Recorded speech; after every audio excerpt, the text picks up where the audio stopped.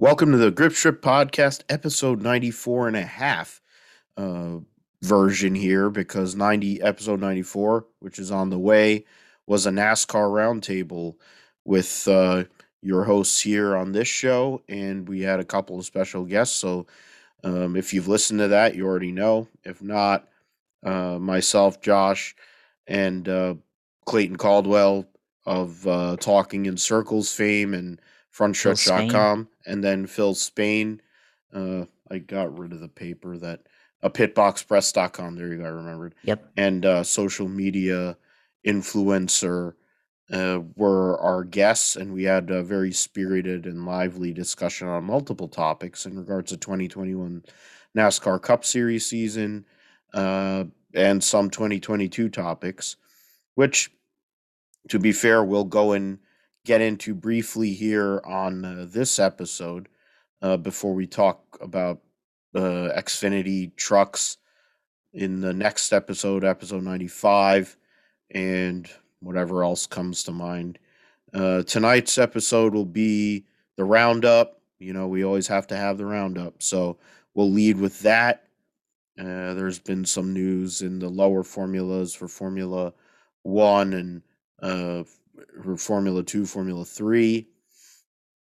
There's been some other adjustments, changes there. We'll talk about IMSA. There's been some news in regards to the Penske Porsche program running their initial test. The Chili Bowl Midget Nationals has been going on this week.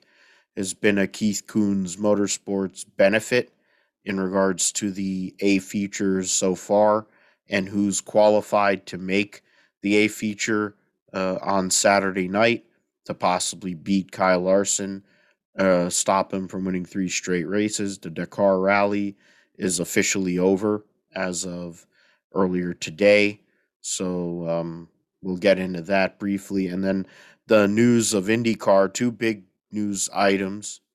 We'll talk about the NFL in detail with the playoffs. We'll talk about coaching and GM news. Josh is very invested in one particular coach and hopefully GM move. Um, we'll get into Josh's sim segment and the show close. So, my name is Philip Matthew, and of course, with me as always is my co-host Josh Fine. What's going on, man? Yeah, doing good. On camera, I think we both got blue shirts on, so somehow Yep. we managed to match. But yeah, we'll talk about everything that we didn't talk about with episode 94. Get into it, especially F1, some changes there. IndyCar, the news with Robert Wickens and Connor Daly. It's a good thing. And then we'll talk about the possibility of Byron Leftwich getting a job with the Jacksonville Jaguars for the second time as a coach, possibly. We'll see what happens. He was their number one pick many years ago as a quarterback out of Marshall, and he played for them for a few years. I'm trying to remember who the coaches were back then, but you probably know better than I do, Josh. But it would be Yeah. interesting to see that. I mean, now there's only one African American head coach uh, Currently, it'll currently, improve. so Yeah. the hope would be that that would actually probably go up to maybe four by the end of this cycle, maybe five or six even. But I would think just getting to 1/8, 11%, which is still not great. Um, I think the combination of coaches and GM hires might at least turn that number around in a positive manner, even though a bunch of white people are team owners. But that's beside the point, I guess.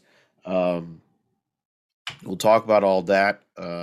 I don't sound too great. Uh, I guess the vid is still exists after a couple of weeks of fighting it, and then I was good for a couple of days, and then I don't know, probably the bowling alley happened again, and people I'm around, but hopefully I'll be all right. If you drink enough stuff, maybe you'll be okay. So that's what my goal is. Let's start with um, let's start with Formula One, man. I mean, Formula One itself, talks of the Aston Martin team actually made an announcement. They are Otmar Safnow or whatever, who was a whining bitch and just generally useless, uh, went and left to probably go to Alpine's Formula One team. And then they got former BMW motorsport boss Mike Crack, which is just a great name for so many reasons. Is going to be their new team principal to take the Stroll F1 team hopefully to the next level. They're playing, Lawrence Stroll said in, I guess, multiple articles. You have Adam Cooper's article on Motorsport. You have Chris Medland's article on Racer.com trying to get from year 2 of their 5-year plan. So in their mind, by 2025, they're looking to be in world championship contention. Of course, by that point, Sebastian Vettel will be out of Formula One. So will Lewis Hamilton. So they're probably looking at somebody to get in that one seat to be with Lance. But that's big. Otmar Safnow likely is going to move over to the Alpine team that was rumored a few months ago. And there's been moves, changes within their team structure to where that position basically is open now. So that'll be something. Aston Martin also announced they're the first team that's announced their car reveal for 2022. Of course, we'll see where the rest of the teams come up at that. Trying to go and see what else. The Formula 2 and Formula 3, there's been some moves. Red Bull driver development group have their teams announced. Red Bull, the F3 champion Dennis Hauger will combine with Jehan Zaruvula from India to drive for Prema. Prema's been home of many of the recent champions in F2 and F3. So, of course, Hauger won F3. Logan Sargent ran for the Prema team and almost won the championship. Daruvula leaves Carlin. Jack Crawford will move to the Prema F3 team. And then he'll join Artur Leclerc and then rookie Ollie Bierman. And then you have Yuri Vips, Liam Lawson, and Ayumu Iwasa, the Japanese Honda supported driver. Vips is going to stay with High Tech. Lawson moves from Carlin to High Tech. So 2 full teams will have Red Bull drivers. Jack Doohan is out, it looks like, from the Red Bull camp, which seems kind of weird since he finished second last year and in F3, but that'll be interesting. So more or less all their drivers, Trident, Prema, and Carlin will house their drivers next or this year. I say next year, this year. Other than that, I mean, we've had news stories, Formula One. You're talking about, some of the articles about the new car, what to think, who's going to be around. George Russell on Formula One .com said that he feels like it's really going to be a driver development, or not driver, but it'll be a development fight amongst 5 teams for this year compared to what it has been, which has been 1 or 2. But what do you think, Josh? Do you really think that? I mean, you can what do you think about the Aston Martin move and the likely Alpine move first with those team principals? They announced there's also the other aspect. I don't want to. We should mention that they're doing a investigation they announced that they're doing an investigation on how the Abu Dhabi Grand Prix was handled, and it's only going to be the findings and results are only going to come like 2 days before the Grand Prix of Bahrain, which is Yeah. ridiculous. Two But days before the start of the season, basically the yeah, first race. Actually, they'll have already been there, and they'll probably be doing first practice one or free practice one and everything. And they make that announcement. So it's I mean, I guess it's good that we're going to hear from it, but I mean, you would have liked to get a quicker analysis for it. Like right now would be a good time, or even a month from now. Still a month from the season, at least before preseason testing, I guess. You'd yeah, like to hear more from it, but I mean, that's what it is, I guess, and we'll just have to wait and see what the verdict is and everything. And I don't think it changes really decisions, for Lewis. Of course, there's the retirement rumors and everything, and if he comes back, I mean, I think he will. I think he wants to race in this new car, and then getting the shaft like he did, I guess, in a way, with the way that this ended. I'm sure he wants to go out and prove it again, and come back with an even bigger vengeance, or well, not vengeance, but of course, just come back bigger than what he did in 2021. So we'll see if that happens. And then of course the team principal changes. Aston Martin swapped out their team principal, Otmar. I can't Saf now, pronounce Saf Saf now. now. Okay, yeah, Saf now leaving. Mike Crack leaving or joining the team. We'll see if that's a positive change.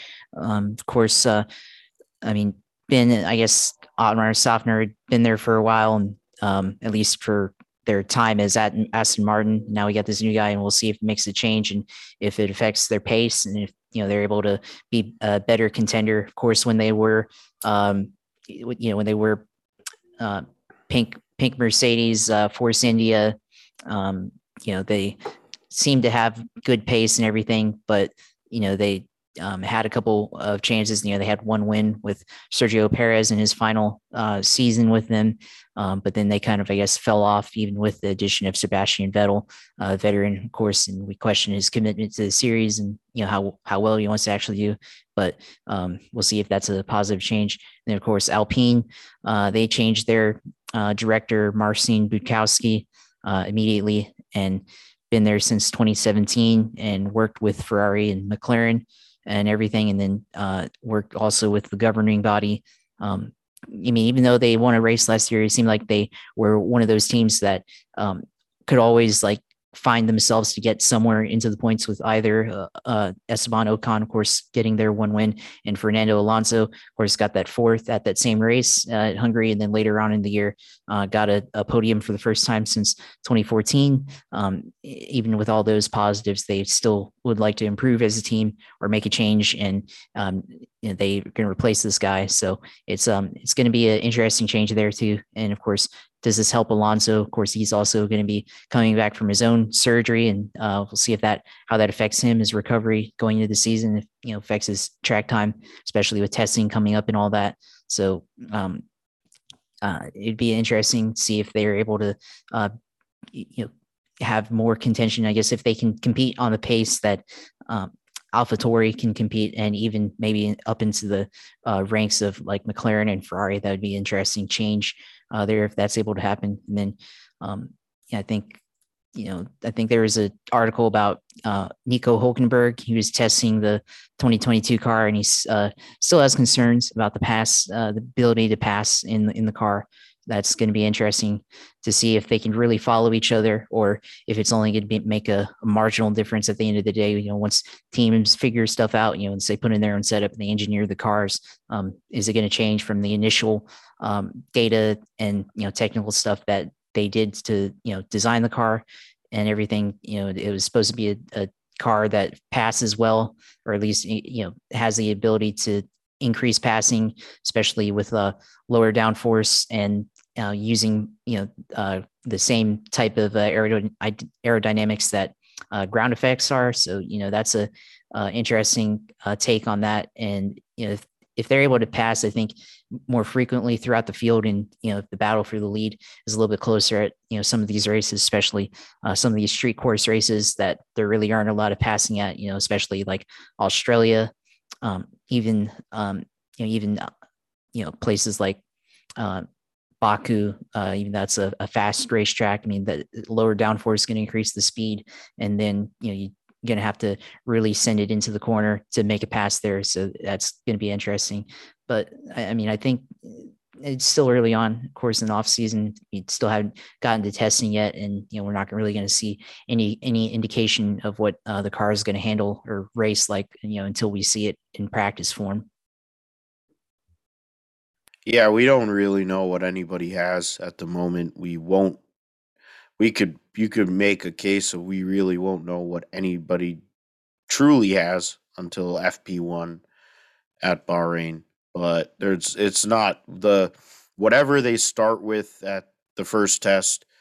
There's going to be a lot of movement, a lot of development within their cap. Everyone, the cost cap, to go and try to get better because it's an opportunity year, and it might be the first opportunity since 2014 for a lot of teams to really put themselves up there uh, and really make a case to compete.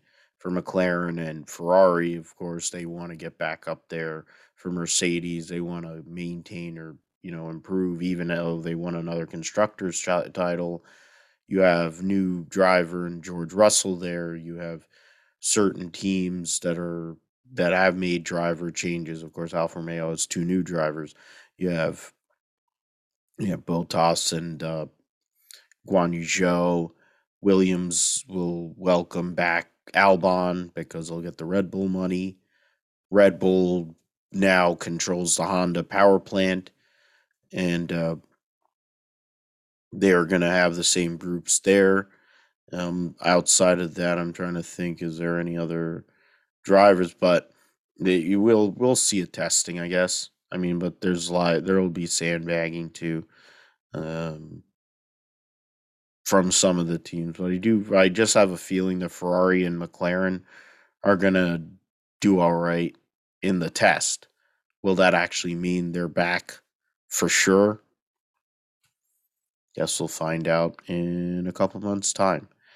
Uh, let us get into IMSA. I mean, I talked about the Porsche thing, 2023 LM DH or whatever the heck they want to call it. Whatever the hell they call it. I mix myself up half the And time. it's LMDH, LMDH, yeah. Le Mans So Daytona Hybrid. yeah. So they didn't test the car with the spec hybrid system, but in essence, the car and power unit and is what they're going to be working with. And they had Fred Makowicki driving the car. It looks very clean. They uh, so styled it based on the old 956. It's which was one of the greatest sports cars or sports cars ever. So that'll be a good selling point for people that are looking at it as a customer entry in the IMSA series and in WEC. Um, That'll be interesting to see how that goes. Of course, Dane Cameron and Felipe Nasr will be running the LMP in the LMP2 category this coming year in the WEC as prep for the program here in the United States.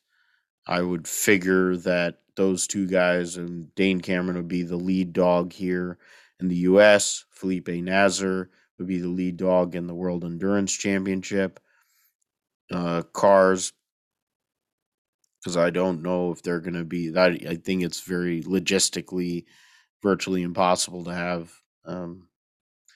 the drivers go and do all the. I mean, you'll probably do Le Mans, you'll do a couple other ones that they'll cross over. You're not going to do 10 hours in a WEC car and then go and like a day or two later go and do 12 hours. at Sebring. I think that's a bit extreme. But there's different things that come from the that test, but it's only the first test. There's not we haven't seen everything yet. I mean, it's only the just the tip of the iceberg with that. And there's going to be more cars testing, more opera because I mean, the fact is, Josh, I don't know. I think this year is a great year to watch IMSA because there's so much transfer, like so many things transferring over, so many GT3 cars that are out there. So the variety of GT3 cars for the GT Daytona category, both in Pro and Am, is very unique and cool. New cars like the M4 BMW coming in. They're gonna have line YouTube Fortet.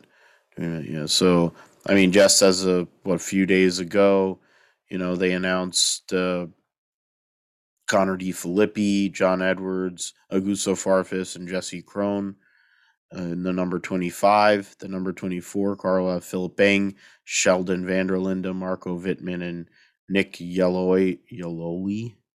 That's a new guy. And that was like 3 days ago, and the greatest name ever because you can get yourself really Michael. I'm gonna say it this way because Josh said it, and I heard it, in a way that's fucked up. So I'm gonna say Michael Crack. Um, he was part of the announcement, and they quoted him in the article 3 days ago on Racer, and they were talking about this new lineup. The 24 hours of Daytona is going to have 61 cars, and which is insane to think. I mean, going back in the day, even back when prior to Josh being around and I was just a little kid, they used to have 70 plus cars, in the high 70s, early like low 80s in regards to car count, but of course 3/4 of them would be broken down by sunrise or whatever, and you just have the walking wounded, and then the cars are actually competing for the win. That was a different time. Rules were a little more open back then, but to have 61 cars amongst 5 classes, excuse me, is really, really huge. I mean, there's only Acura and Cadillac in the DPI category. 5 Caddies versus 2 Hondas. Acuras, I mean. LMP2 as All 8 Orecas. Orica 07s amongst the 8 teams. Then you have uh, have LMP3. You have GTD Pro, 13 cars out of there, and then GTD, which is basically the meat of the whole entire deal. I mean, I'm just looking at. We'll go over this more in a couple of weeks' time. This is just the list for the Roar for the week before the Rolex, so that's next week.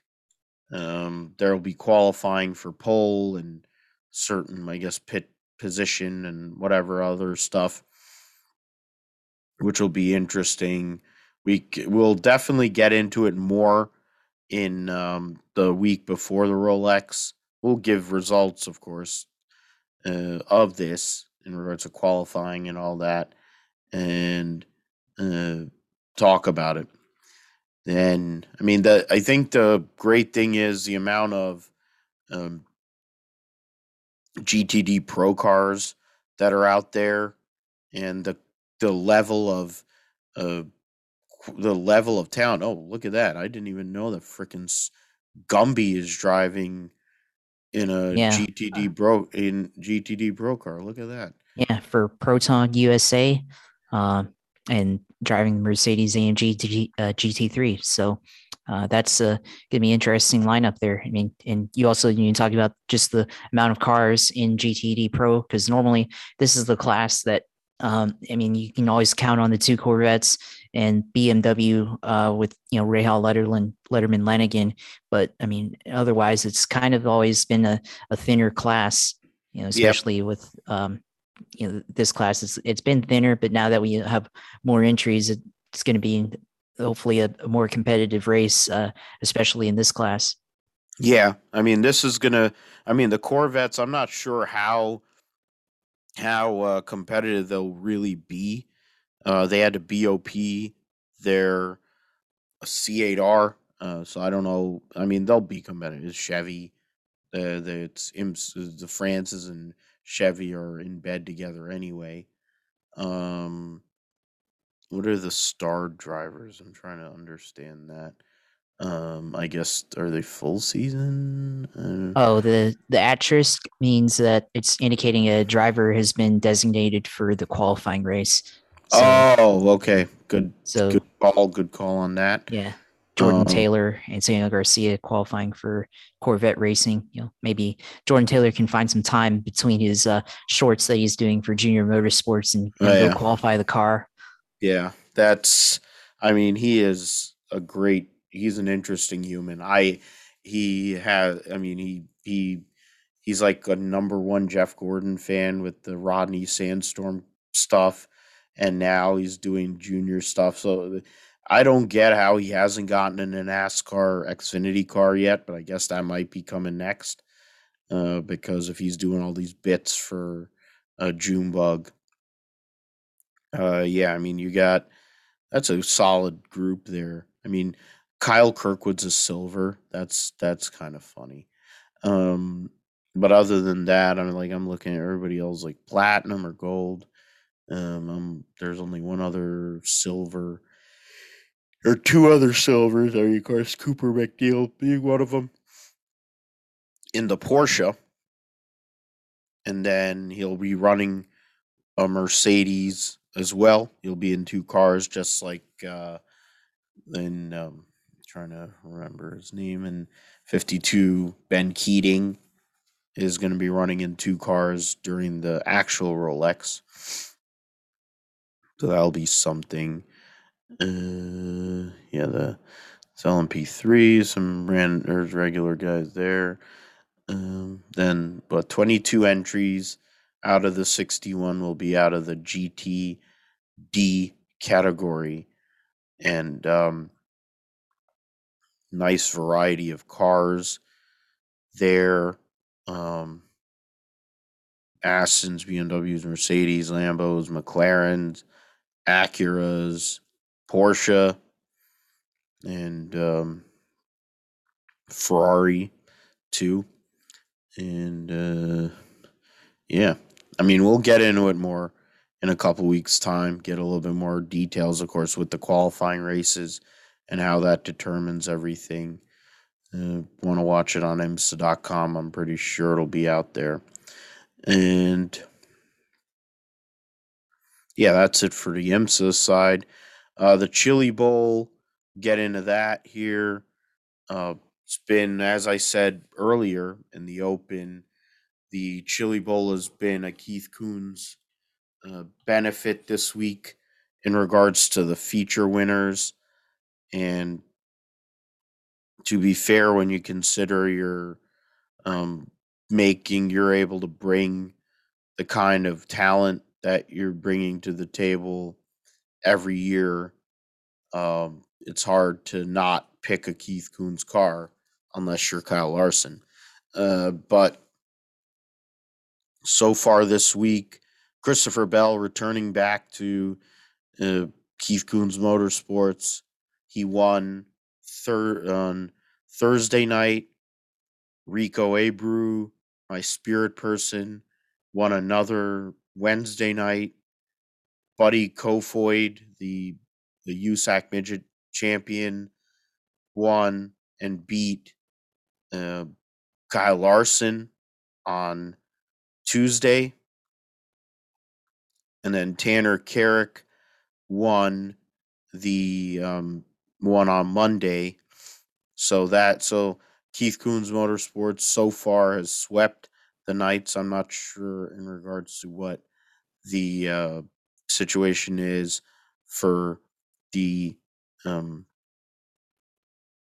the A feature right now.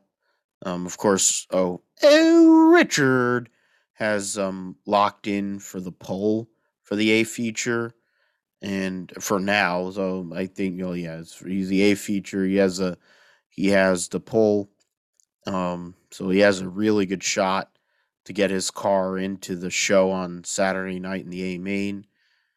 You have other names that are familiar, at least on our side. I probably need to bring Josh Bolden, JB, on, and he could give us more info on some of these gentlemen. But No Neck is in the A for tonight, or at least in tonight's A feature, with a chance to possibly advance to the top two and get into Saturday night's uh, A feature instead of having to go and run the soup. Candy Kane, who's going to be running full time in the World of Outlaws in 2022, is also in the A feature. And then they have um, two B features that are coming along. But Keith Gooden's Motorsports versus Kyle Larson is basically what it is. Kyle Larson going for three in a row. Christopher Bell, who's a three-time winner, trying to um, join Kevin Swindell as a four-time winner of this race. And, Sammy Swindell got DQ'd on Thursday night to the point where he's going to be in an N main. The qualifying on Saturday morning starts at 9:15 in the morning, Tulsa, Oklahoma, in Tulsa time, with Q features.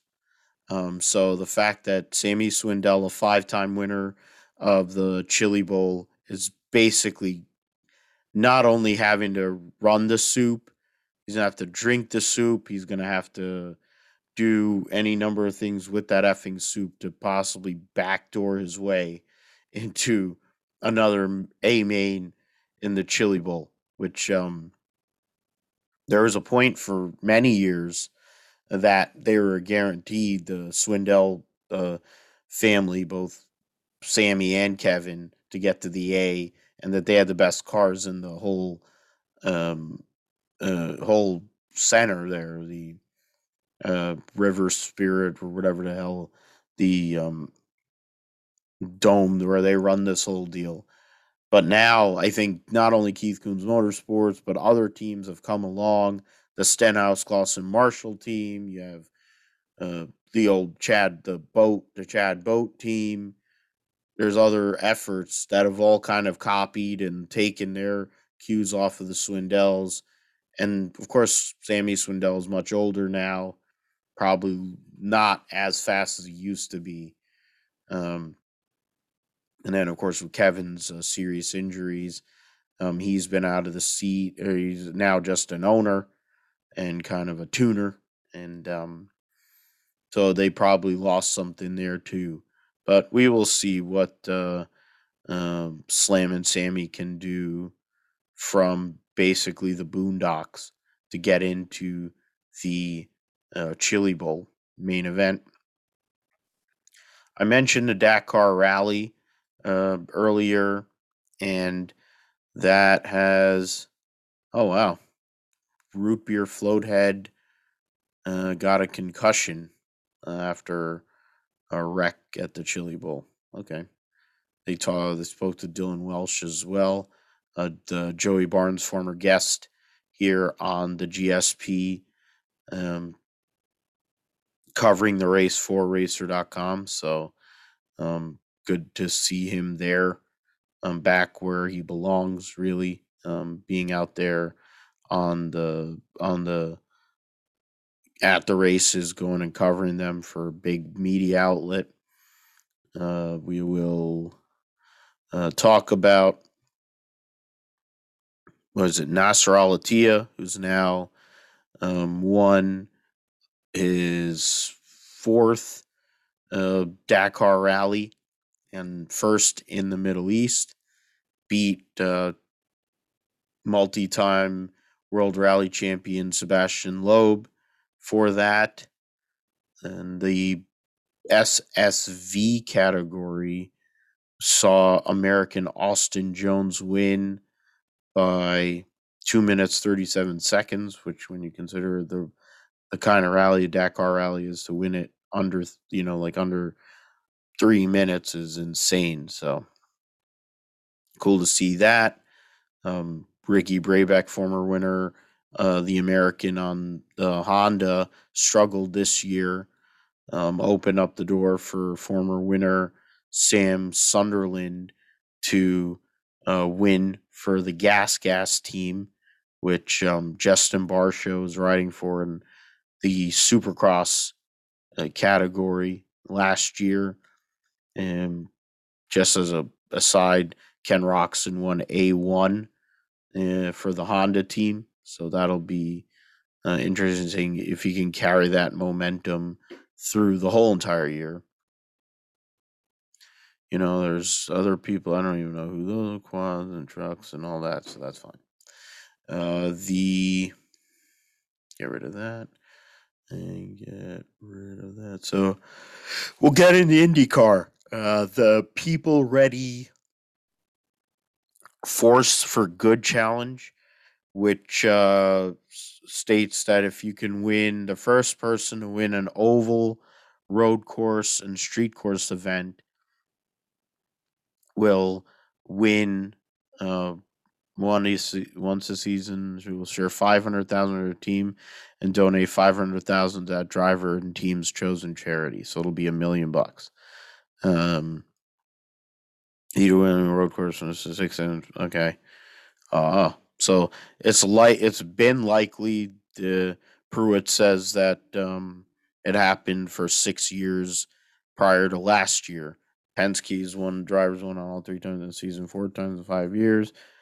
So there's that. People raise a 10,000 winner of EV. Oh, so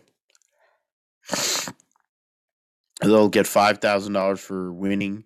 You'll get $5,000 from people ready to win a race, and then you have $5,000 to donate. So that's pretty cool, Josh. Akin to like the Triple Crown, kind of has a Winston Million feel to it. Maybe more Noble 5 aspect than Winston Million. But it's incentive when you consider how little these teams are able to make through the purses because of the whatever they call the entry. I think whatever, like they had. It's like a charter in NASCAR get you whatever. It's different in entrant points or entrant. Yeah, they have the season long points fund or whatever it is. And they fund, that's what funds a lot of these teams too. They basically run on that guaranteed money to get through. So it's a welcome change. It's a sponsor that Takuma Sato had at the Indy 500 last year, trying to win his third. I think so. And the other 2 pieces of news, we had Connor Daly get announced as the full-time driver of the 20 car in IndyCar. The last full-time ride was they went back and went with a solid person that they have a lot of knowledge with, somebody who's been running the road courses for the last few years. And now Connor Daly will get his first full-time opportunity in IndyCar since he drove for Foyt, which is good news. Ed Carpenter will run Indy, of course, and probably the other 2 ovals, but we have to hear about the other 2 ovals from the owner of the team. But I think the one piece of news that matters the most to me and to a lot of motorsports fans is, after what I think Pruitt said was nearly 1,000 days out of the race car in a competitive setting, Robert Wickens will be back in a competitive setting in a race car racing the Michelin Pilot Challenge. for Brian Hurd Autosport and their Hyundai program, the Elantras, which is with hand controls, and they're a team that has worked with Michael Johnson, who is a armed forces veteran who had a severe injury to his legs, and then he was able to get the artificial legs, and in turn, he was able to put himself in a position to compete. And he's been a contender ever since that team. He joined that team, and that team's a powerhouse. Brian Hurd, of course, taking care of his son in IndyCar as the a strategist, but his actual team is thriving. That category thriving, and he's winning a lot. So the I mean, you can go and kind of touch each one if you want, Josh, but I mean, Robbie coming back is just amazing. Yeah, it's incredible to see him come back. I mean, we'd love to see him come back in the IndyCar, but I mean, I think at this point, it's likely not going to happen in a competitive setting. Maybe we'll see him come back in a test if they ever figure out how to fit hand controls onto the current IR18 race car for him to use and test at a racetrack. That'd be really incredible if they're able to do that. But still being able to get back into a GT class, get back into IMSA, race with Brian Herta Autosport. It's really incredible. He's gonna be able to do this. Been following him since his accident. Of course, I was already following him, but like when his accident happened, it was a really terrible accident, and probably what led to IndyCar quitting Pocono, of course, and everything. But it's a different discussion, everything. But his recovery, everything he's had to go through, from being in a wheelchair to where he is now, and he's not totally functional as far as being able to walk like on his own, but he's able to still relatively move around when he can, and he's been training hard at it. But now he's back into a race car.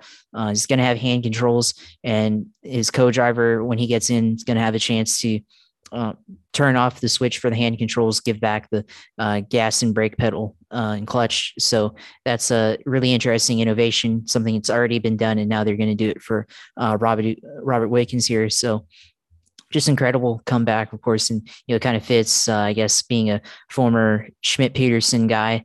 That this happened to Sam Schmidt many years ago at Disney World in 2000. And now he's able to. I mean, he's still paraplegic, but there's a few years ago he had that thing with Aero Electronics and getting in the Corvette that was fitted for him that he could drive around. So that was a good innovation there too.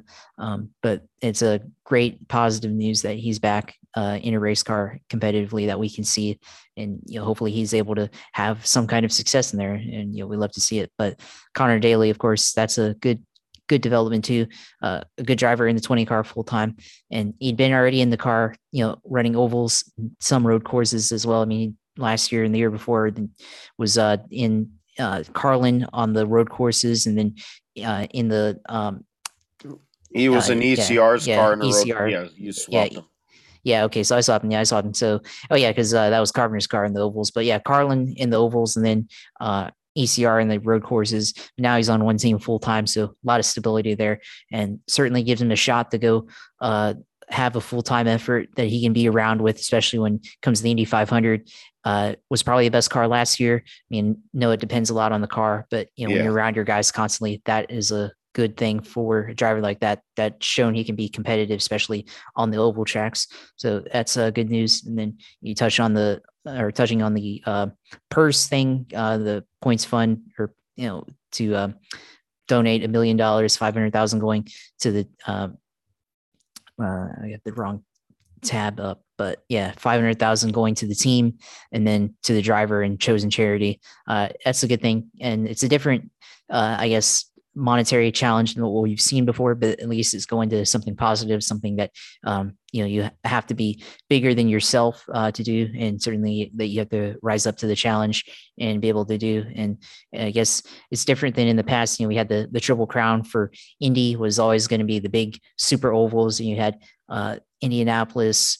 I mean, back in the day, it was Ontario and then Michigan, Pocono. Yeah, and Ontario was part of it, I think, too. Yeah.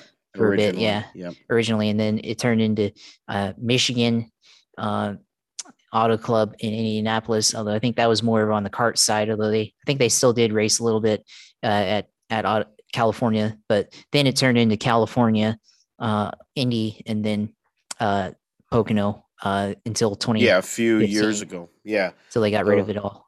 yeah, the more recent one they did was ACS or Indy ACS Pocono when they brought it back for a couple of years. Back in the day, like you said, Michigan, Pocono, and Indy were the Triple Crown because they were the three 500-mile races. Um, so now, I mean, it's a road course centric series. It always really has been. There was more oval availability back in the day, but when you look at SMI and ISC or whatever they want to call themselves because they are combined in one company, they've kind of monopolized all the ovals to where IndyCar is kind of stuck. Texas is a perfect example of that. Yep. Um, and when it comes to this uh, deal here, it it gives value to everybody, no matter what team you are, especially if you're a competitive effort to want to go out there and try to win one of each. Um, I mean, Penske's the most likely first team to do that with Joseph Newgarden, I would think. Um, Outside of that, I'm not really sure. I would personally like to see Pat O'Ward do it because of my fandom, but there's a few guys. Who do you think in regards to that, bonus? Who do you think is somebody that we should be looking at, maybe at Ganassi or Andretti? Well, I mean, the first person I think of right now is probably Alex Palou. He had a lot of success last year, of course, and like to see if it translates to next year. Start out at St. Petersburg, so right away, first chance to get a street course, and then you go to Texas immediately after that, and then Long Beach, and then Birmingham, or at Barber Motorsports Park. Baba. So yeah, Baba is lead, if he likes to say, in Birmingham, Alabama. But right away you have those three tracks. So good opportunity. If you get off the hot start at St. Petersburg, then all you gotta do is just have good car at each of the next three or two of the next three races. So it's going to be interesting if Palou can do it, especially coming off the season title from the year before. That would show he's ready to defend his title, and it's not just a one off or anything like that. And maybe Andretti, I mean, possibly Colton Herta, maybe Rossi could be in that as well, but that's more dependent on if Rossi comes out of the gate strong. If he comes out flat, you probably write him off. But I think Colton Herta is still pretty hot from last year. And you've talked about it before, the need to be more competitive or consistently competitive for Colton Herta, especially on ovals, something for him to focus on. So I'd like to see if he's able to challenge up for that Triple Crown challenge, something good that we hopefully continues on beyond this season. Yeah, and you can never count out Dixon. Um, he's won on all of them. He's won all of them a lot. So would that be a nice driving force for the guy to go after championship number 7, getting into that historic racing category of 7 championships, uh, which not only is in NASCAR and Formula One, but IndyCar with AJ Foyt. So that might be a driving force there, as much as trying to go and get that elusive second Indy 500 win. So that's something we will see. I mean, and I wanted to go back to the whole Robbie situation and very candid to Marshall Pruitt in regards to where he is and his likely scenario of what his life is going to be. But at the same time, the fight and the determination he has shown to be nearly, um, you know, two, like 3 years, 3.5 years from a massive, devastating severe life changing injury to now being able to race. Um, Teammate is Mark Wilkins, who's one of the best out there in regards to his driving ability. And it's just like the Michael Johnson situation within that team. So they have a lot of experience. They have a lot. So you have a guy who's super motivated, who wants it bad, knows he'll be safe and be in a good car, and at the same time, he has a teammate that has been solid for many years and is able to go win. And it's going to be cool to see. Um, Connor making it full time is necessary. Um, Not just because he actually has a personality, but Ed Carpenter should have done that a long time ago. Let us move on to let's talk about Playoffs. playoffs. We'll talk about playoffs. Since Indianapolis got fucked in the ass by your Jacksonville Jaguars, Trevor Lawrence looked like his old self. Must have let the hair flow, and just said, screw it, I'll just go throw it all over the yard, and that's what he did. Um, Dismissed the Indianapolis Colts in the 1 o'clock window, which then started a absolute crazy firestorm of events. Um, Buffalo ends up winning kind of. It wasn't an easy win for them, but they end up going and winning, and in turn getting the division title, while the New England Patriots shit the bed against Miami in what ended up being Brian Flores' last game, which still boggles my mind. It's insane. Tells you that the Miami Dolphins are a joke. But then I was around a Miami Dolphins fan and she was happy about it. I'm like, you're happy about it? When was the last time they had a good coach that actually took them to the playoffs? Like, what was it? It's like, uh, why am I? I'm trying to remember the last. Oh, probably that Tony Sperano, Tony or, Sperano. but then I'm trying to 2000. remember No, who it was. not Did Adam Gase. It may have been, or 2016. They made the playoffs. They played the Pittsburgh Steelers in the wild card, and they had a chance. Like, they were good early on in the season, and then Ryan Tannehill got hurt towards the end of the year, and then that led Matt Moore to be the quarterback. And then they got throttled by the Steelers early on in the playoffs. I think Matt Moore got concussed in that one, and then they had to play their third string backup the rest of the game. Well, that'll do it. Um, there was that. You had the Raider Charger game that, with like 30-40 seconds ago, was going to be a tie at going to overtime, and then the Chargers inexplicably threw a timeout or called a timeout. Brandon Staley did that, and then Derek Carr went and threw a ball or whatever and got him in a closer range to kick a field goal. They did that, eliminate the LA Chargers, and in turn get the Pittsburgh Steelers into the playoffs in a crazy cluster F kind of deal. Buffalo and New York or New England are going to play each other on Saturday night in a playoff game. The Bengals on their usual Saturday 4:30 spot until they finally win a playoff game uh, against the Raiders.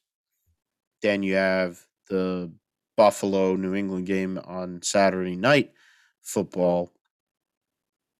Then you have Sunday with the Tampa Bay Buccaneers and Philadelphia Eagles after the Eagles struggled uh, last week when they or 2 weeks ago when they didn't even show up. They didn't. They sent out the B squad or whatever to go and play that game. Then you have, but they were already in. New Orleans Saints won, but they needed help from the 49ers. And after the first half of that game, I figured they were going to get that help. And Jimmy Garoppolo actually came alive and looked like a professional quarterback. He made all kinds of crazy throws and was able to get he and everybody else on the Niner organization get them back in the playoffs for the first time uh, in a couple of years and second time in Kyle Shanahan's tenure. But uh, that was just heart wrenching to watch, and I freaked out and did a remake, I think, of my Tony Stewart last win uh, rant and gestures and all that, um, and then celebrated. And I went to the freaking V because I couldn't take it anymore. I was like breathing. I was like hyperventilating. I'm sitting there quiet. It was like a combination of like the '05 Brickyard 400 and just the win and uh, all that kind of got to a lot of people. So Niners back into the playoffs, get the 6th seed. They get to play the Cowgirls. That's a rivalry that was there for many years, and the Cowboys were on the better end of it more times than not. Um, my hope is there will be different options or different people there. All right, so yeah, Green Bay, Tennessee, both number one seeds, both beat the Niners close. Last second drive for Green Bay. And then the game against the what am I forgetting? The game against Tennessee was a cluster because they had a 10-0 lead, blew that, turnovers and all, turned that around. And then they lost that, and they were in a position where they could have missed the playoffs if they hadn't beaten the Rams. Now the Rams and Arizona Cardinals will be on the Manning cast, which is interesting, in the final Monday night game of this year. Josh, I'm going to let you go, and you can give us some of your thoughts on the playoff matchups and some of the things we should look at before I kind of go and do my thing on that too. Yeah, for the first games on Saturday, you've got Las Vegas at Cincinnati, and then you got New England at Buffalo. I mean, the first one, Las Vegas at Cincinnati. This is a really interesting one. There's not really it's not straightforward totally because there have been times this year where Cincinnati wasn't that great. I mean, they even struggled against Jacksonville Thursday Night Football back in Week 4. Um, the infamous Urban Meyer incident game, or prior to that actually, but Cincinnati struggled early in the first half of that game, and then winning last second field goal. But in this game or matchup, you've got Cincinnati had a big win a couple weeks ago against the Kansas City Chiefs. Las Vegas, of course, big win at home against the Chargers to get into the playoffs. They need to get in. All you had to do was tie, and then let it go down in the final minute or the final second to tie or break the tie and win the game. So that's an interesting matchup there. But the Raiders have a good running game, I think. Derek Carr doesn't get enough credit for what he's done this year, weathering the storm, weathering coaching changes and all that. Joe Burrow, great quarterback in his second year, showing what he did at LSU to win that national title back in 2019, 2020 college football season. Got his college teammate, Jamar Chase. You got T. Higgins. You got Joe Mixon. So it's a interesting matchup there. And this one could either go, could go either way. So we're going to see, what happens and everything. I have a feeling that Cincinnati does not win the playoff game because, and I'm going to go in the storylines here, the conspirational aspects of it. I got a feeling that Las Vegas is going to get some calls that go its way. They're going to go sentimental, the officials, especially passing of John Madden, overcoming John Gruden. And we could see some things going their way. I mean, it's kind of weird. And I'm only basing this off of the last game in the regular season against the Chargers. Just I felt like there were some calls in that game that went the Raiders' way that shouldn't have in that game. But the Cincinnati, of course, the storyline being they have not won a playoff game since 1990. We'll see if Joe Burrow able to go and get that win for them finally. This is why they drafted him number one in 2020 to be able to do that. He's already proven he can win a championship at the college level, so he's got experience doing this already. So that's a good thing. So we'll have to see what happens. Of course, New England, Buffalo, New England, strong team this year. A lot of people thought early on they wouldn't make the playoffs.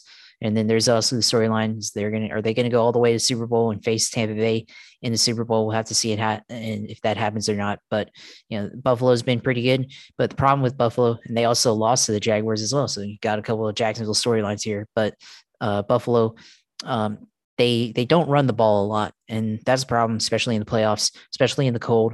It's gonna be a night game. It's gonna be cold. They don't really run the ball a lot. They pass a lot, and New England is able to kind of take away what you do best. So on defense, especially, so they're going to give them a lot of looks in the playoffs.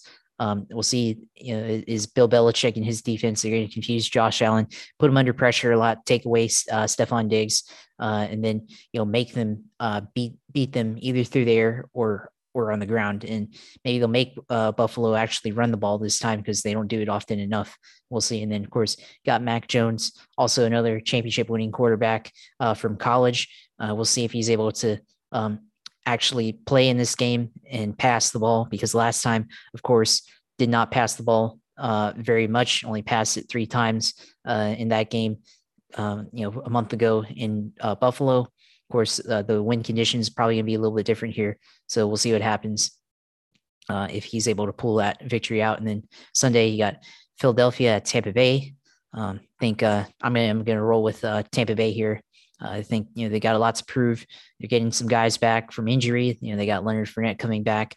Tom Brady, sure he's going to want to prove to get another Super Bowl ring. Just add another ring, so you can hold up 4 fingers with rings on each of those fingers.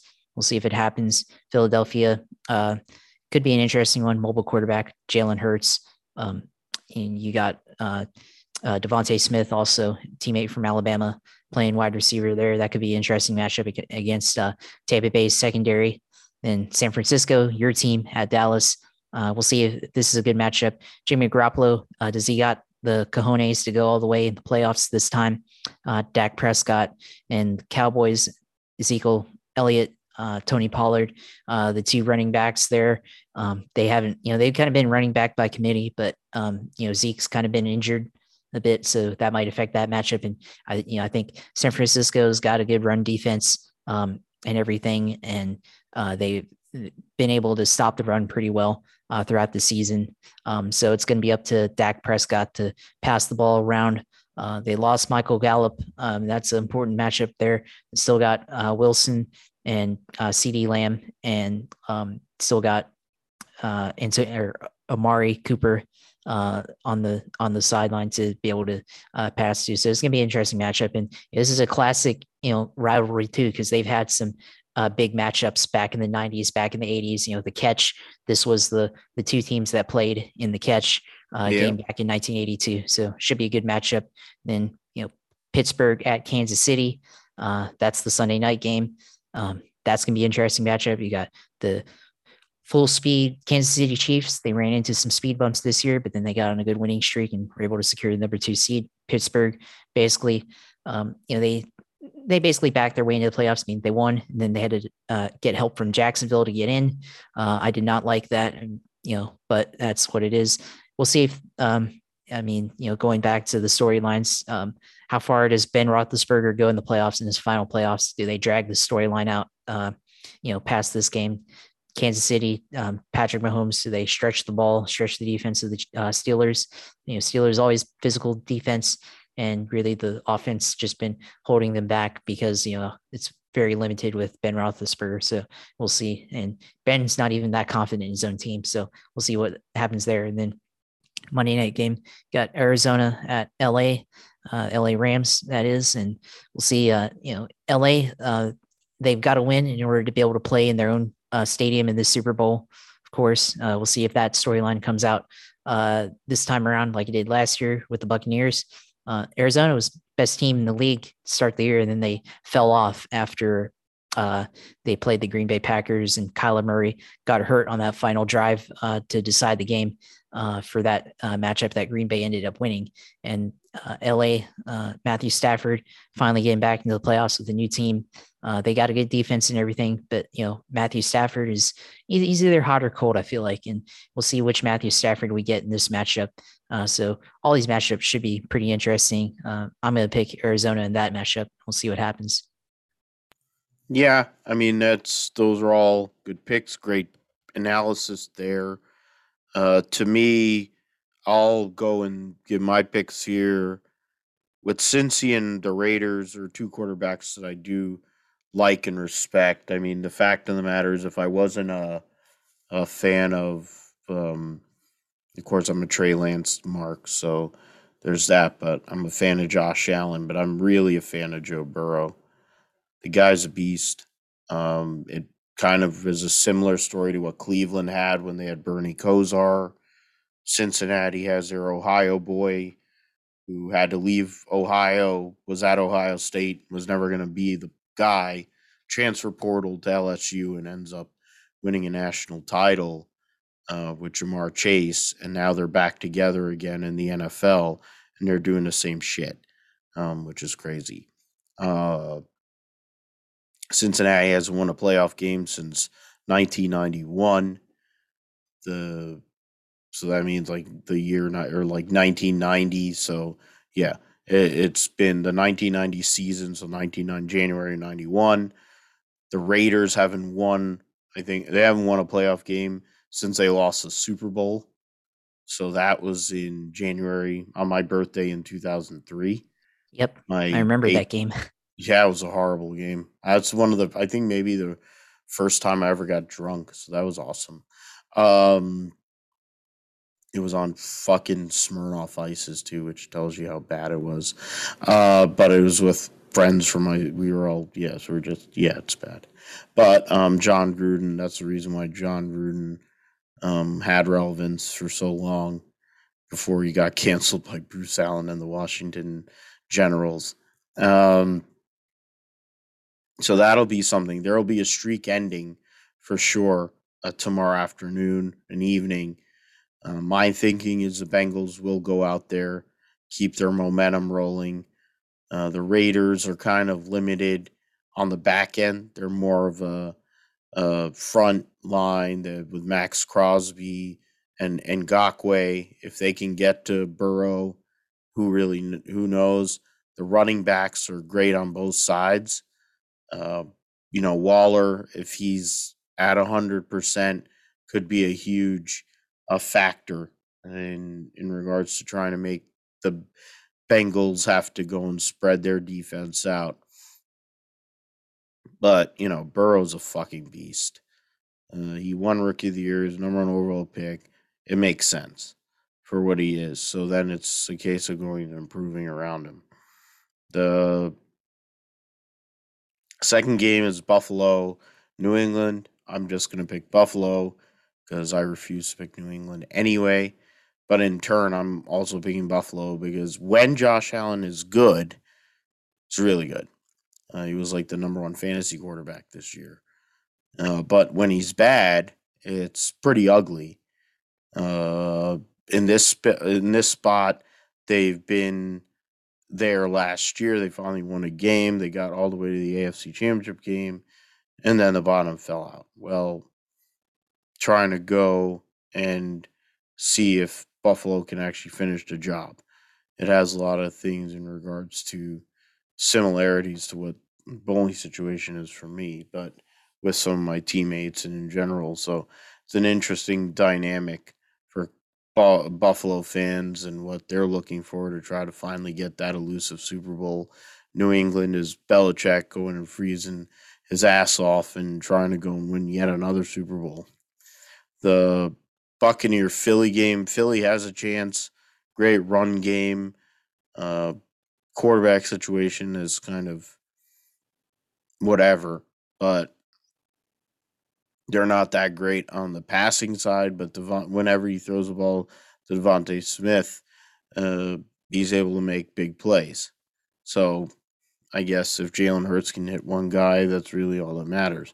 But he should be able to go and read a defense and check down or check to the side and take it for another play, and they don't have that, so it is a problem. But we will see. I picked the Raiders. I got that in. Um, or wait, did I say Raiders? Yeah. Or You said I you said said no. I had the Bengals, and then yeah, I said the Bills. So, yeah. and then yeah, I just I'm gonna have to edit that out. I have to edit that out, so I'm gonna have to go and look for that later. Um, but in regards to Tampa and Philly, it's an interesting one. Bad weather game in Tampa. It's gonna be a lot of rain. People are going down there. Like sexy Colleen Wolf, she'll be going down there, professing her fandom for Philly as she always does. But she'll be covering the game, I think, too. And she's not happy at the fact that it's going to be raining. Can that slow down Tom Brady in the passing attack that they have? I mean, akin to their injuries that they've also had too. But Evans will be there. They'll have Brait and a couple other tight ends. They'll have a full complement of receivers, but they won't have Chris Godwin. Philly's the number one rush it offense in the league. Jalen Hurts is akin to, like, they want him to be Lamar Jackson 2.0 because he can't throw worth a lick and he throws wildly inaccurately, and but he can hand a ball off and he can run RPOs. That's what they're doing. They're not reinventing the wheel. They're not doing anything great significance. Tampa's got a great defense when they want to be. Um, it all depends, and but I think Tampa Bay is going to win that game. I would like to see a different result depending on what happens after that game, which is a Niner Giant game or Niner Cowboy game, and rivalry, as Josh mentioned, and it's first time since the '94 NFC Championship games in 1995. And to be in this spot right now, you'll get Nance and Romo calling the game. It's going to be the slime time game with Nate Burleson and that one kid and whoever else to go and fill a booth. That game, I mean, yeah, if Dallas can run the ball, it's going to be tough. But if they can't run the ball, we can limit them. D'Amico Ryans has definitely been a great find and hire, albeit he was already there. And there were times this year I was cursing him out the same way as I cursed out like Bob Sala, but then in my under my breath. In this case, the Jets situation is much different now. Or I mean, the situation is much different now for some of these teams. But we will see in regards to Niner Dallas game. I think it's going to be close. It's going to be a nail biter. Prescott's good, but closing has been hard. Same thing for Jimmy G. So it'll probably come down to something menial on Sunday. The last game is Kansas City Pittsburgh. Just pick Kansas City. It's Patrick Mahomes. He's the logo. They want him to win. They have the number 2 seed.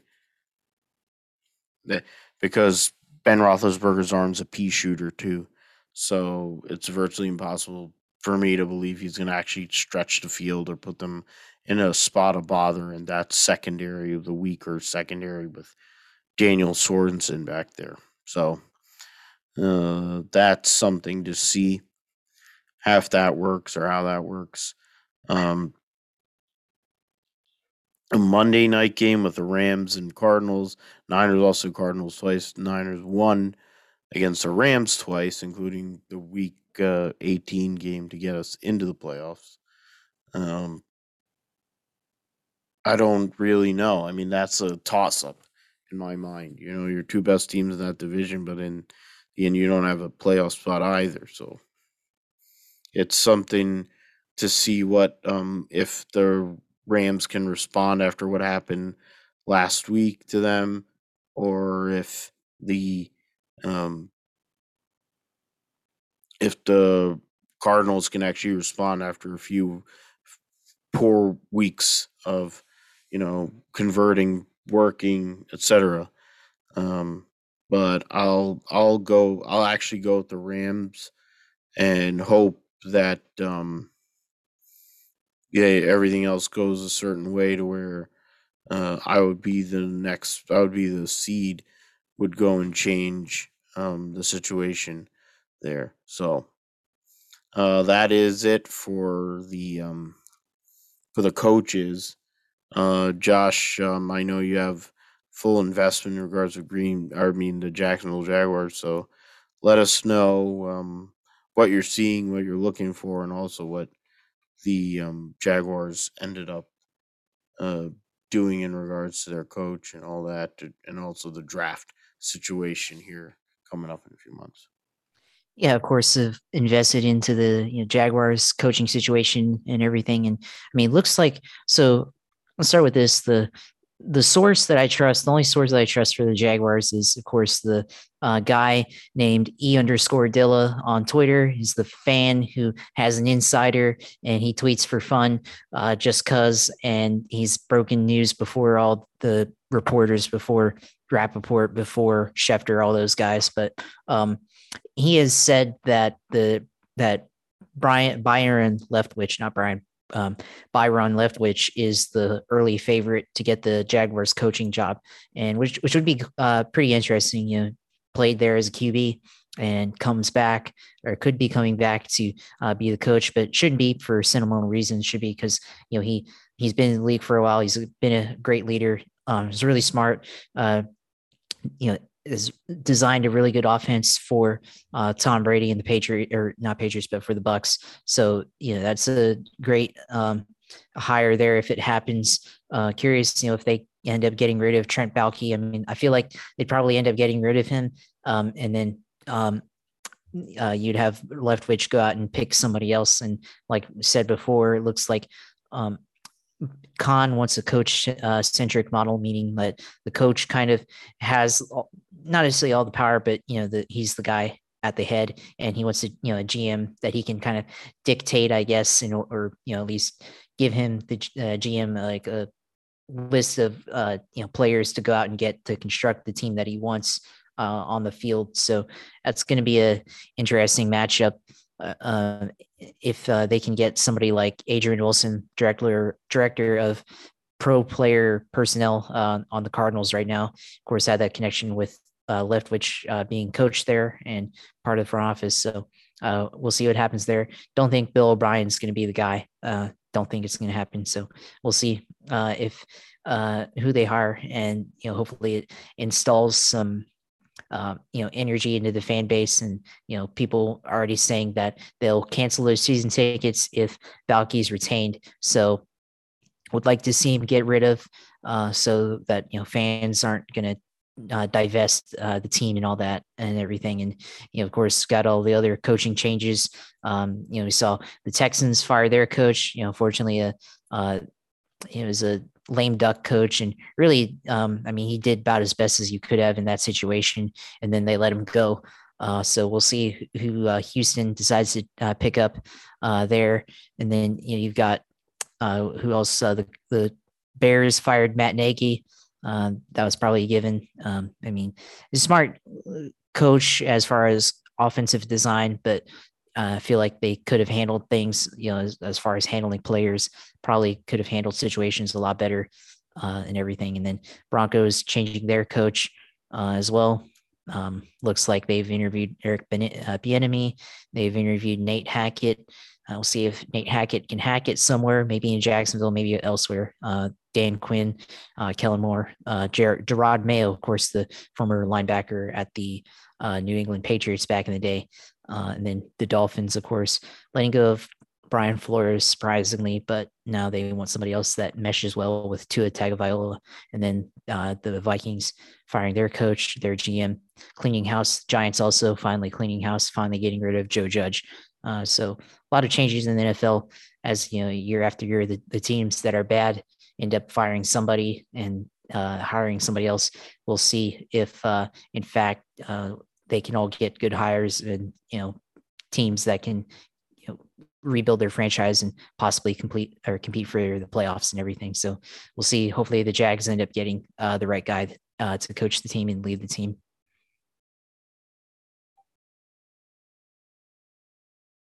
Eight coaching uh, openings, which is crazy to think at this point. 1/4 of the league is looking for uh,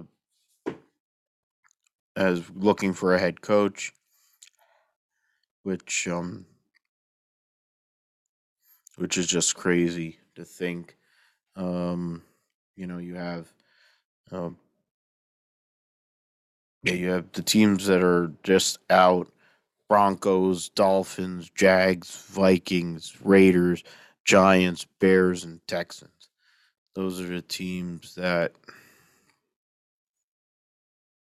and that's something that we will see. I mean, in regards to, they said that this was going to show. Oh, so there you go. Eight. There's the Houston Texans job. I mean, the dysfunction they have in that organization is insane. They're not a good organization. The only thing I think they really have is probably a couple defensive players and Chris or anything. Yeah, Texans. They just don't have anything, and they're just waiting on other people to come through. The Bears. Yeah, the Bears aren't that good either. Um, New Nick Cena, the old Nick. Yeah. Oh, no, yeah, Cleveland Broncos. Then Las Vegas may move on from Derek Carr, but it's They're something. from the QB or from their coach. Yeah, no, I'm sorry. They're gonna move on from their coach. Um, Possibly, depending on what happens on this playoff run. Bisaccia has done a good job to get him there. Um, but it's possible.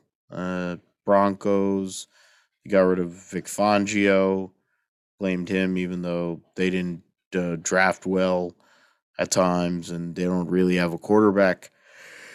Uh, they have Vikings. Yeah, Vikings is. I think the Vikings are the most ready-made because they have an established quarterback, they have an established running back, and a great wide receiving offense. So if they wanted to go and bring somebody who is a offensive mind, I think it would probably be good for them. Jacksonville, I mean, Josh already went through it. I don't have to go because he knows it. Miami doesn't have a direction, doesn't have a coach, and doesn't really have a GM either. And then, yeah, that's the one picture. The Chicago Bears, of course, with Justin Fields, but not a whole lot else on the offensive side. Montgomery was able to make some things happen, but then even he got hurt. The Houston Texans are proof where sons of rich people really are douchebags and they don't know what they're doing. And then Nick Casario is also an idiot by firing Cully, not even just after getting off their whatever plane or bus. But I mean, that's just pretty bad. But we'll see what happens in regards to all these coaching vacancies and GM vacancies, and see where every person is relative to that. With that, I'll let Josh go and do the sim segment while I'm adjusting some things here. Yeah, of course, the weekly sim segment and everything. We got iRacing, of course. I mean, I talked about it before. Did iRacing at on when the '94 podcast did iRacing last week at Talladega, then did some F1 testing at Watkins Glen, and like I said before, I found out I lack pace, and I was driving. I mean, the acceleration of the car is great and everything, but the speed of the car is so much. And then once you get to the corner, you really have to pay attention to the braking zones and everything. And I feel like I missed the braking zones a bunch of times. Especially in the boot, that's where it really counts. That's probably the most challenging part of the racetrack with an open wheel car. Um, the first turn and then the bus stop, is relatively simple.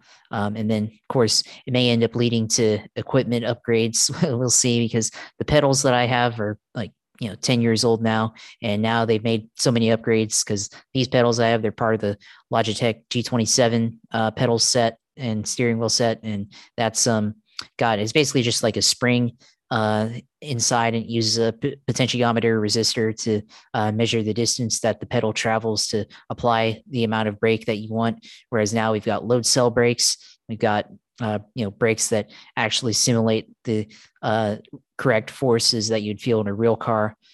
So it allows you to brake more efficiently, and use brake pressure to brake the car, stop the car, and make it turn, rather than distance of how much input into the controller you give it. So could be an upgrade. Of course, have to plan for that type of purchase, but we'll see what happens for that. And then this week they are racing. I mean, the iRacing version of the Daytona Roar before the 24 is on this weekend. I don't know if I'll participate, but if I do, I mean, it should be an interesting one, and then at least give a good time to, I guess, get a feel if I want to do the Daytona Roar or Daytona 24.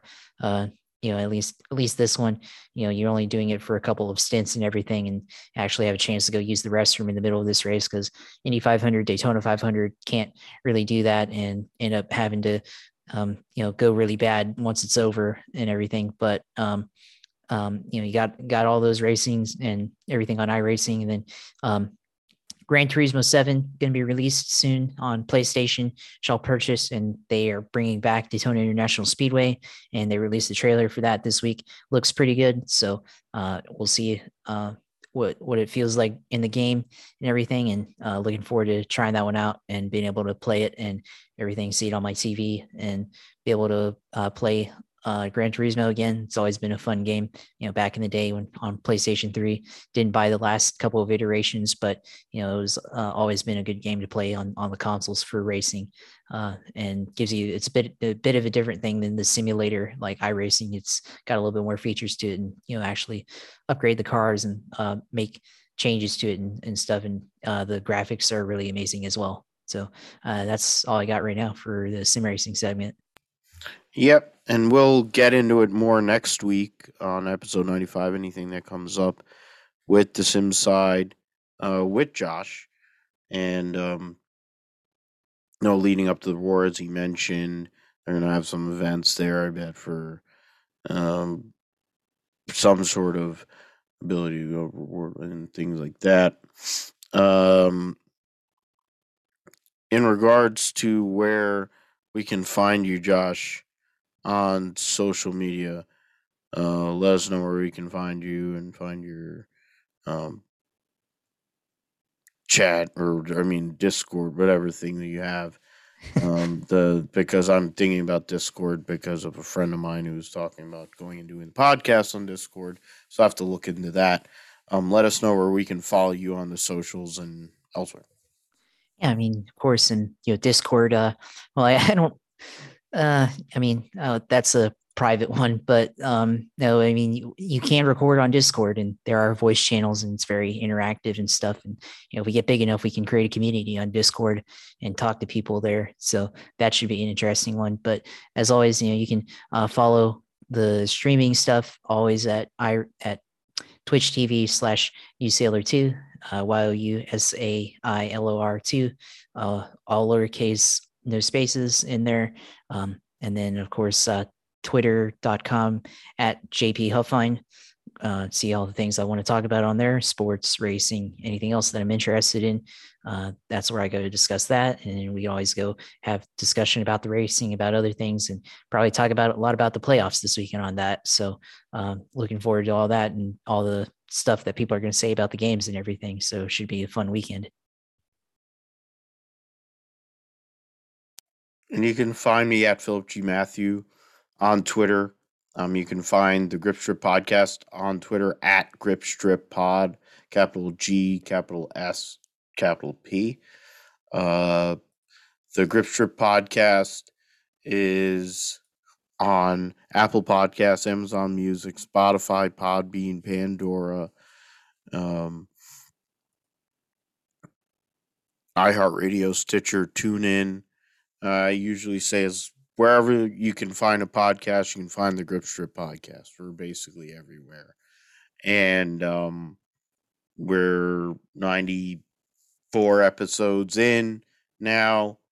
We thank you all for listening. I've had a rough week, obviously, but I plan on hopefully, God willing, being better. I thank Josh for coming on. I know he's dealing with stuff, and he does, as always, does the gives you the information you need, gives it in clear and concise, goes and picks me up when I need it too, which is awesome, which is what, why we're friends and why um, we have all the things that come from, not to, this is a positive side of social media versus what social media in a lot of ways has become. So it's actually a good thing, this show. And I hope that you guys, whoever listens, gets a um, kick out of this, mainly out of my own mistakes and drunkenness because I'm zoning out and falling asleep or whatever the hell it may be. Uh, to Scott and Joey, the snakes got you. Um, Want to go and put that in there because we beat the number one team in the Tuesday league. Um, I think that was the first loss they've had in a couple months, and I didn't bowl horrendously. I'm not bowling as well as I was earlier. Kind of plateaued out, but getting 5 points off of them, probably could have had seven. Would have would be huge. We're kind of sort of back in the race for best of the rest and third. Monday league I'm not in anymore. Tuesday or Thursday league I'm in. Did pretty well. Beat some old ladies who don't even care. They're just sitting there yentering it up and on the phone, and then we took forever because Joey takes an hour and a half to bowl every frame, and then he got thrown out of the league because of a mask thing, because the guy who runs the league decided to go and have a rage, the two of them decided to have a rage session with each other. It was kind of hilarious. We'll have more bowling stuff on here next couple of weeks because it's an anniversary of the first time I did bowl. So it will be on, depending on the situation, maybe on my birthday itself here in a couple of weeks' time, the Grip Strip podcast, or whatever it is. We might move it to Thursday. Probably will, or I mean, I actually can't be Thursday because I'm maybe bowling. Monday. Then It'll be Monday. Yeah, it'll be a Monday show that week, and we'll preview football and all that. But before that, we're here. We thank you for listening. Thank you for following. Thank you for whatever promoting you're doing. My promotion, of course, is meager, but we do the best we can. We'll have these episodes out by the weekend, and you get to listen to them. Get to listen to me fucking up multiple times and zoning out because it's been a rough week, but it happens. Thanks to you, Josh, and for coming through, clutching it up like Trevor Lawrence did, and baptizing Carson Wentz and Frank Reich in a spot where they probably didn't want to have that happen. And hopefully my Niners can go out there and beat the Cowboys. It would be pretty cool. But we will see. It'll be a tough game. But I do think the Slime Bowl, because it is a Slime Bowl, will be the highest rated game of the weekend and might be the highest rated game in a long time that isn't the Super Bowl because of the both fan bases that both teams have. It'll be huge, and I'll be definitely consuming and probably be malfunctioning the same way as I did last week again this weekend. And hopefully, I'll be talking about it in a positive way and not a negative way, but we will see. You should see too. You should come back for episode 95 of the Gripster podcast. For Josh, I'm Phil. Thank you so much. Take care of one another. You know, this thing is not going away. It may never go away, but the fact is, you can do the right thing. You can go and take care of your fellow, human. Just do the right thing. It's not that hard. Caring and sharing. Caring is sharing, but caring about one another is a fundamental part of life. And as we get to the late great Martin Luther King uh, Day, trying to be good to others matters. And no matter what you may feel or what you may think about somebody else, in the end, we're all in this world for a short time and should want to make the most of it and make the best of it, not make denigrate or bring people down or trying to go and take things and make it worse, as our society has basically become. With that, take care, God bless, and good night.